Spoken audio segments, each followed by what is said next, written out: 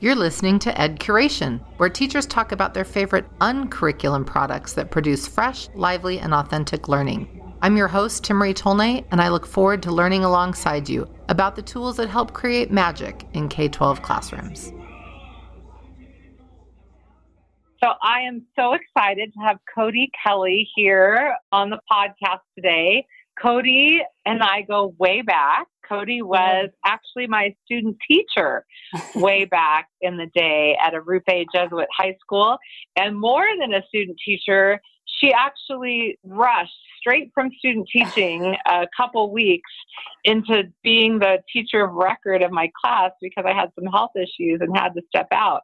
And so she's just a rock star and caught the teaching bug and been teaching ever since, all over the world, actually. So how long have you been teaching now? I'm on year 7. 7 years. It feels like longer sometimes, but that's only been 7. But there was a break in between there. You know, I went off and did some traveling aside from teaching in the middle. So I think for my age, it feels like it should be longer, but it's not. 7 years. 7 years is a long time. And you've taught in a variety of places in those 7 years. Yeah. I've taught at a couple of inner city schools in Denver, Colorado, both private and public. And then I taught in Ecuador as well at a private school there, an IB private school. Very different sort of teaching experiences, but also very similar in a lot of ways. You know, teenagers tend to run a lot of commonalities no matter where they're from. Right. And so talk to us about what you're teaching now, what your student population is like.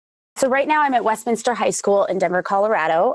We are predominantly Hispanic and Asian population. I think we're at like 79% Hispanic population and something like 72, 73% reduced lunch, free and reduced lunch as well. So pretty poor community, a lot of English language learners, a lot of kids who sort of come from different cultures, different backgrounds, all wrapped up into one classroom. Currently, I'm teaching 11th and 12th grade English language arts. I teach a general level junior year course, and then I teach senior IB world literature right now as well. Oh, that's exciting. Tell us what you like about teaching. What keeps you there 7 years going and into the future? I think it's really all about watching kids come to this place where they realize something, and whether that be about content or a book we're reading or about themselves. I think it's really phenomenal to see human growth, to see the mind change and see how that change then reflects in behaviors and personalities, and you really sort of watch them become adults. And I think I'm really sort of keen to this right now because half of my students are about to graduate and go out into the world. And I'm really sort of seeing this massive progression that they've made in their life. I think it's about that, seeing them engage with not only their community and themselves, but engage with the world in, you know, a meaningful way that impacts them personally as well. I would imagine that teaching juniors and seniors in IB level courses, some of your seniors have been with you for a few years now, if I remember correctly. Yeah. Right? I mean, I loop with my IB course. So I've had these kids for 2 years, and then some of them I taught as sophomores as well. So there's a good chunk of them that I taught this is their 3rd year with me. So as you are facilitating their growth and intellectual evolution, is there a particular curriculum, tool, or resource that you have found to be particularly helpful to your work? Absolutely. I mean, there's so many things I feel like I could talk about. But I think the thing that helps me do ultimately all the hard work in the end is called Kagan Cooperative Learning. It can be quite common in some schools and some areas of the US. But it's essentially just a system, it's a tool for engaged classroom activities and student engagement. When I first heard about it, it can be sort of a little cheesy sort of at parts. It's definitely geared more towards primary, elementary school populations. But really what I found is that it gave a name and it gave a label for what I was already doing. And then it gave me more processes that allowed me to do what I was doing more effectively and more authentically in a way that ensured everybody was getting something out of it. So how did you first learn about Kagan Cooperative Learning? Through my school district. Our district itself took it on as a school-wide tool that they wanted all teachers using within the classroom. And like I said, it naturally kind of gave a name to what I already did. So I just clung on to it right away and was using the structures like crazy and have since then become a Kagan coach within my school. So I go into other teacher classrooms and give them feedback and advice on how to be more Kagan and how to get more engagement within the room. So when you were first introduced to this, did you participate in training and professional development? Did you receive resources or books or? Yes. There's definitely training that's involved. And because it's a very particular sort of process and set of structures, they want you doing them appropriately and accurately. Because if you're not really getting the full benefit of them. So there was, a series of days. Initially, there was, I think, 1 or 2 initial training days. And then as I sort of started climbing the Kagan ladder, so to speak, and doing more of the coaching role, there's been about 6 different training days that I've taken on. But I think just initially, it's a couple of days. But I think you can still just buy resources and some of their textbooks that they have out there without actually attending a training. You can still incorporate the processes into your classroom without going to some massively expensive or time-consuming training as well.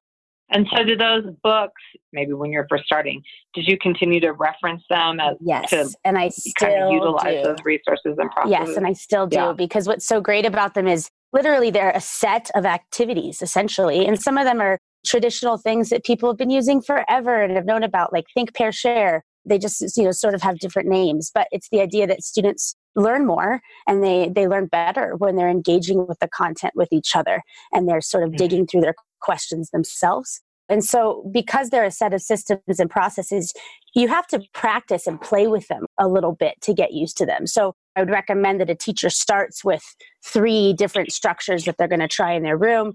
They only use those 3 structures for a couple of months. Get the kids used to them, get them doing them on their own, self-initiated, without any guidance. And then you sort of add more structures from there. So there's like upwards of 30 plus structures you can use within Kagan. The first set of more popular ones, there's about 20 or so. I don't know them all. I still have years and months and units where I say, let's do something different, and then we'll learn a new structure and we'll sort of learn it together as a class. And we do something really relatable, student life, student culture, what's going on in the world, and then we'll use the structure once we understand how to do it in a more content-related activity. So it's fun for the kids because it's something new.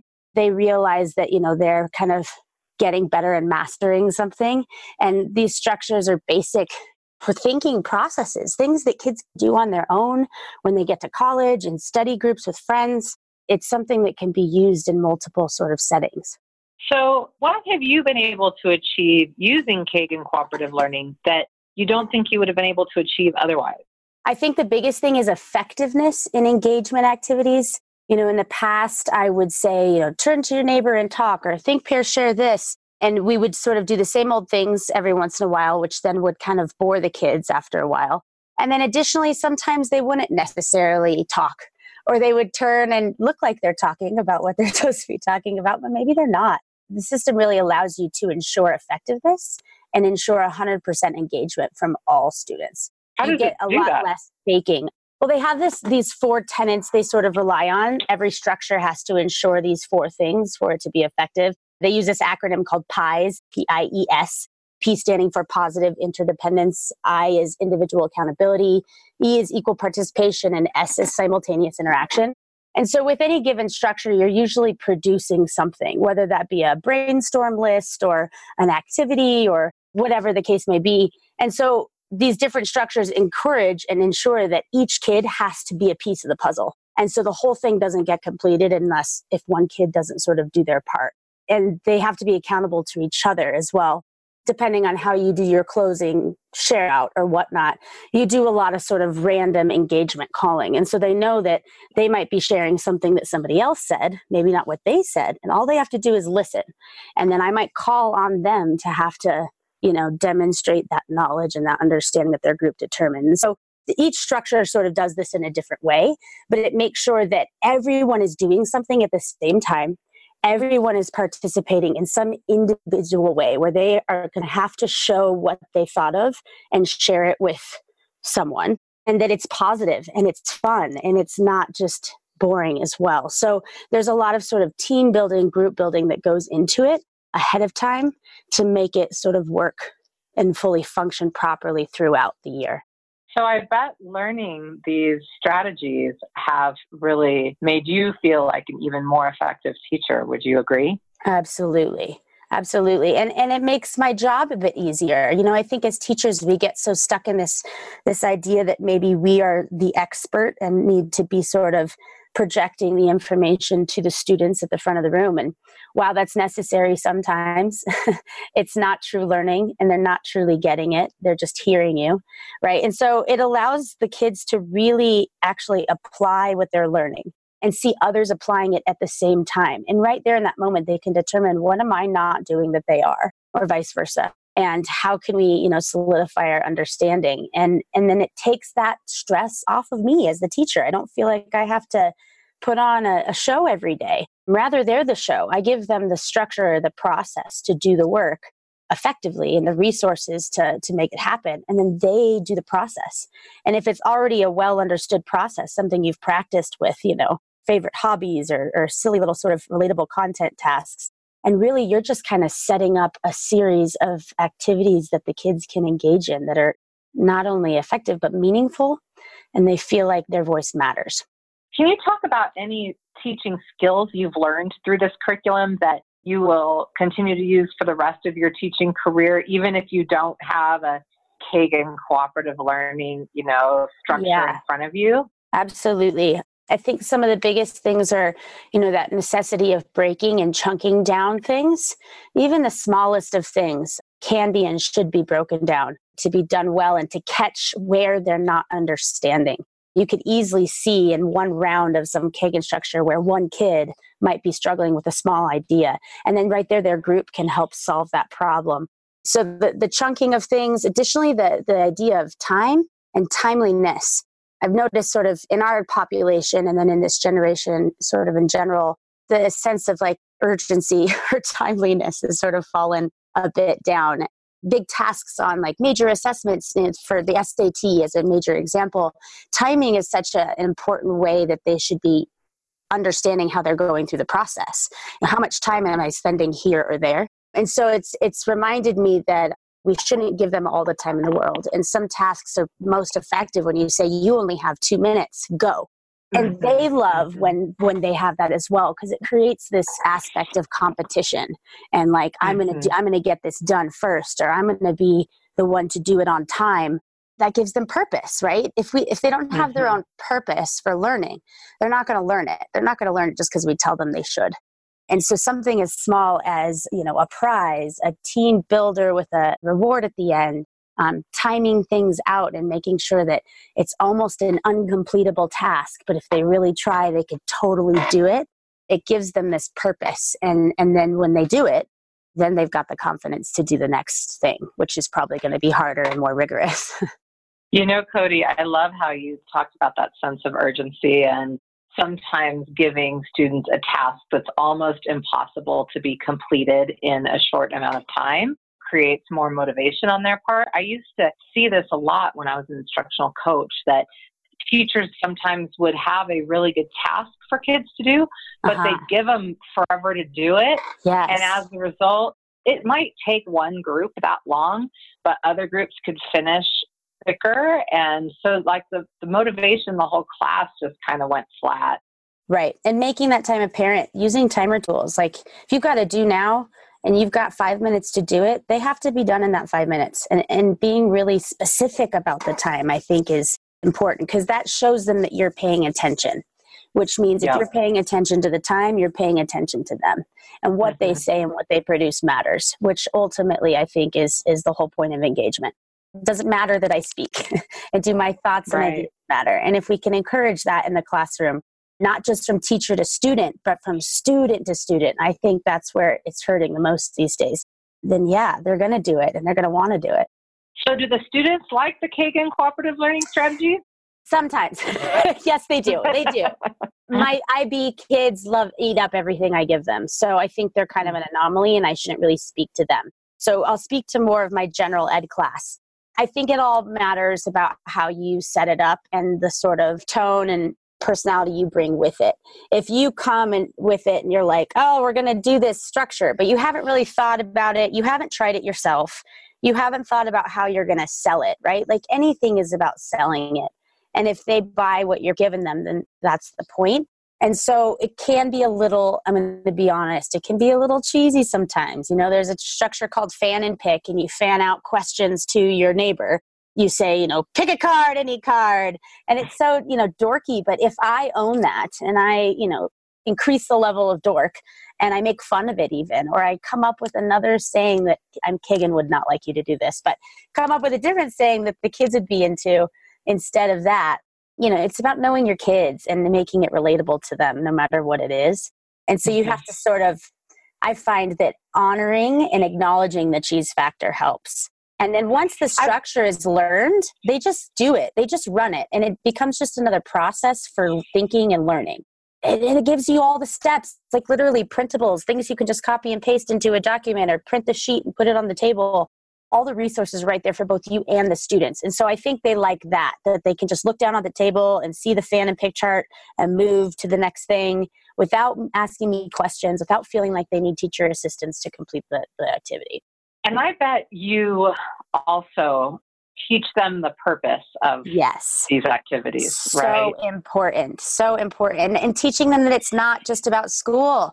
And I think that it's helpful that I've had like a wealth of experience. You know, I ran a restaurant for a while. I worked in the restaurant industry for years. I have, you know, traveled a lot. And in all of my experience, I have understood that engaging with other humans is the point.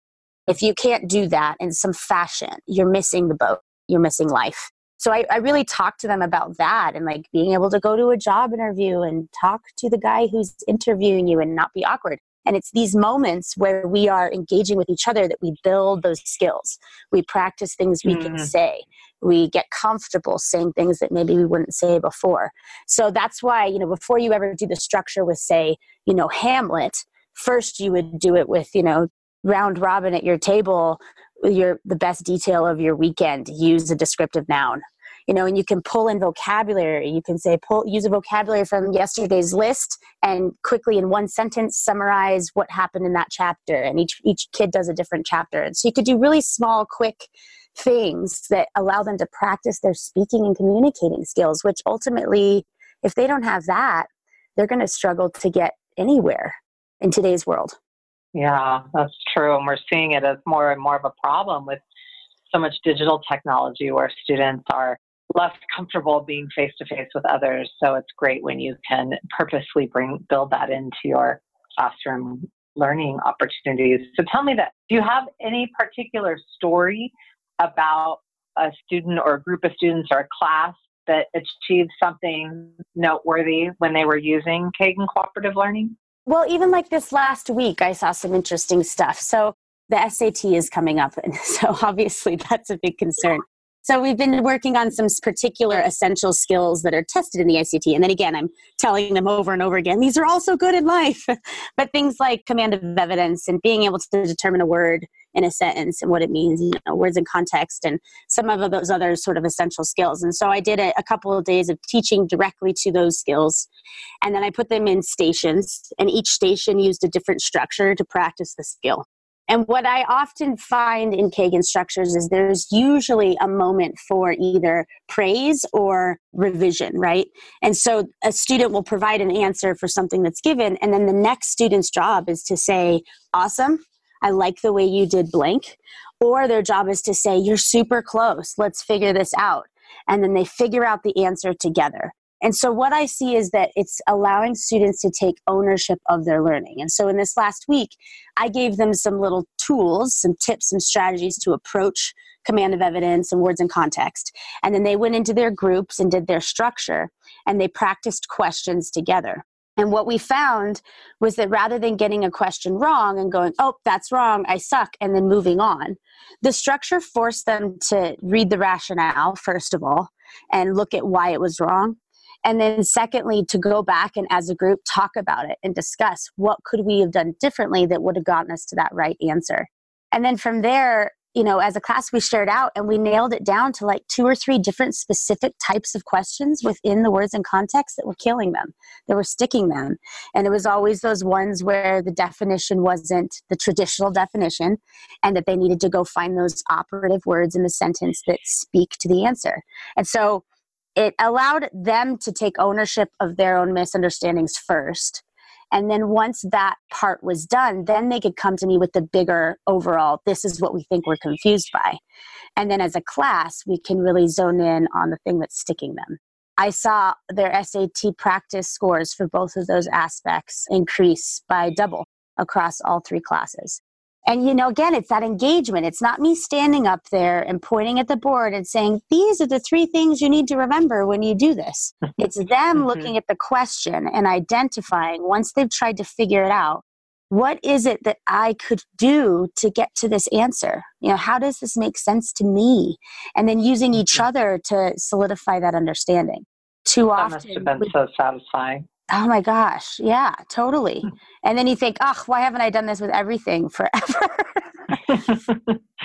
Oh, that's great. So I heard you say that in some cases, Kagan Cooperative Learning might seem a little elementary, but you are able to use it successfully with juniors and seniors. I know you teach English language arts. Are there particular content area teachers or grade level teachers that you think should check this out? Or does Kagan Cooperative Learning lend itself to some educational spaces better than others? Who do you think this would benefit? It benefits everyone because ultimately it's a classroom management and content processing tool. How do we get the kids doing something all together that they're supposed to be doing and processing the content? And the structure's built to provide all of those things. So literally you could be in gym class and you could do a quick round robin of the 4 stretches you learned in class yesterday as a quick warm-up review before you begin your day's activities. And it allows them to process what they learned yesterday and then apply that in some new way today. There's a structure for every sort of processing you could do. They even have a chart where you literally just say, okay, what is it I want them to do?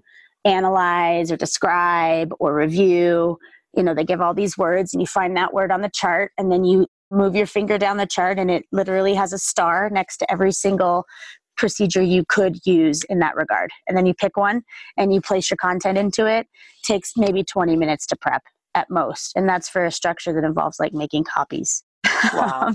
That's so great. Anyone can use it. And it's like, it makes classroom management a breeze because all those pieces are there. All those pies are there. So you've got an amount of time that they have to do this thing in, and everybody has a role, and they all have to be done at this moment. And when they're done, they share out, and then we move on. It's for anyone. It's for every classroom. Wow. Is there anything you'd like to say to the creators of Kagan Cooperative Learning? No, I don't think so. Just thanks for giving me a better way to do what I believed was proper teaching. We used to do this in our classroom all the time. Like, I learned it from you. Good learning isn't sitting in a desk and getting information. It's retrieving it. It's deciphering it. It's thinking about it. It's processing that information to come to understandings. So I just appreciate that they've set up an easy system that allows, just anyone really to plug and play. Right. It makes planning less daunting for me, so much less daunting. If I'm in a rush, it's okay because all I have to do is pick a structure and roll with it. So, honestly, I think that they've given me a name for what I know is right and good for kids, and they've given me more time in my life. What do you think now that you've got this down? It sounds like you're coaching others, you know it really, really well. As you're working to advance your instruction, is there another curriculum or resource that you're looking for? Know about curriculum. I've been teaching IB, so I'm so into that. I could have just done this whole podcast on IB. I think it's so awesome. But I think maybe in terms of resources, how to get kids to write well, connect the rules and the little skills that we learn and actually have that happen when you sit down to write. And really, I think the answer there is practice. But I feel like there's got to be a better way to have kids bridge those 2 pieces. And then vocabulary. Effective and meaningful ways to, incorporate good vocabulary daily. I feel like I get really sort of dumbed down with the same old things, and then it gets sort of repetitive, or we get busy and we don't focus on it as much. And there's been a couple of tools I've looked at. Vocabulary.com this year has been pretty helpful for me in that regard. But you have to pay to get some of the other processes that I would want to use. And I'm just not willing. I think they make you pay as a district or as a school. So I don't even think it's something I could do on my own. I think what I'm looking for next is some good writing tools. There's the old standbys like 6 Traits of Writing and lots of good stuff. But I guess I'm just a little spoiled with this piece that I don't know if there's anything out there that's so easy that can literally just be grabbed and plugged into any moment in any day. I think more of that stuff because our jobs are so big and so heavy. You know, I've got 1 planning period and 3 preps. The more that we can make our lives easier, the more we can be there for our kids and show up for them every day and maintain good teachers who stay in the profession for long periods of time. It's a heavy job that if we don't have enough resources and we don't use them, we get burnout. Well, I'll poke around Ed Curation and see what writing resources and vocabulary resources we might be able to connect you with. So Cool. Thank you so much for your time Oh, today. my pleasure.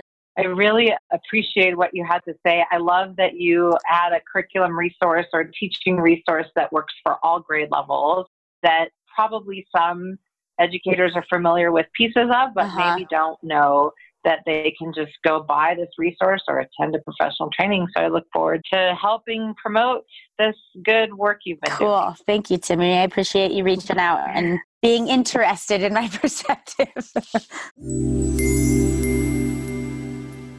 Thank you for listening to Ed Curation. We hope you learned something today about the uncurriculum that produces fresh, lively, and authentic learning. Check out edcuration.com to find out more.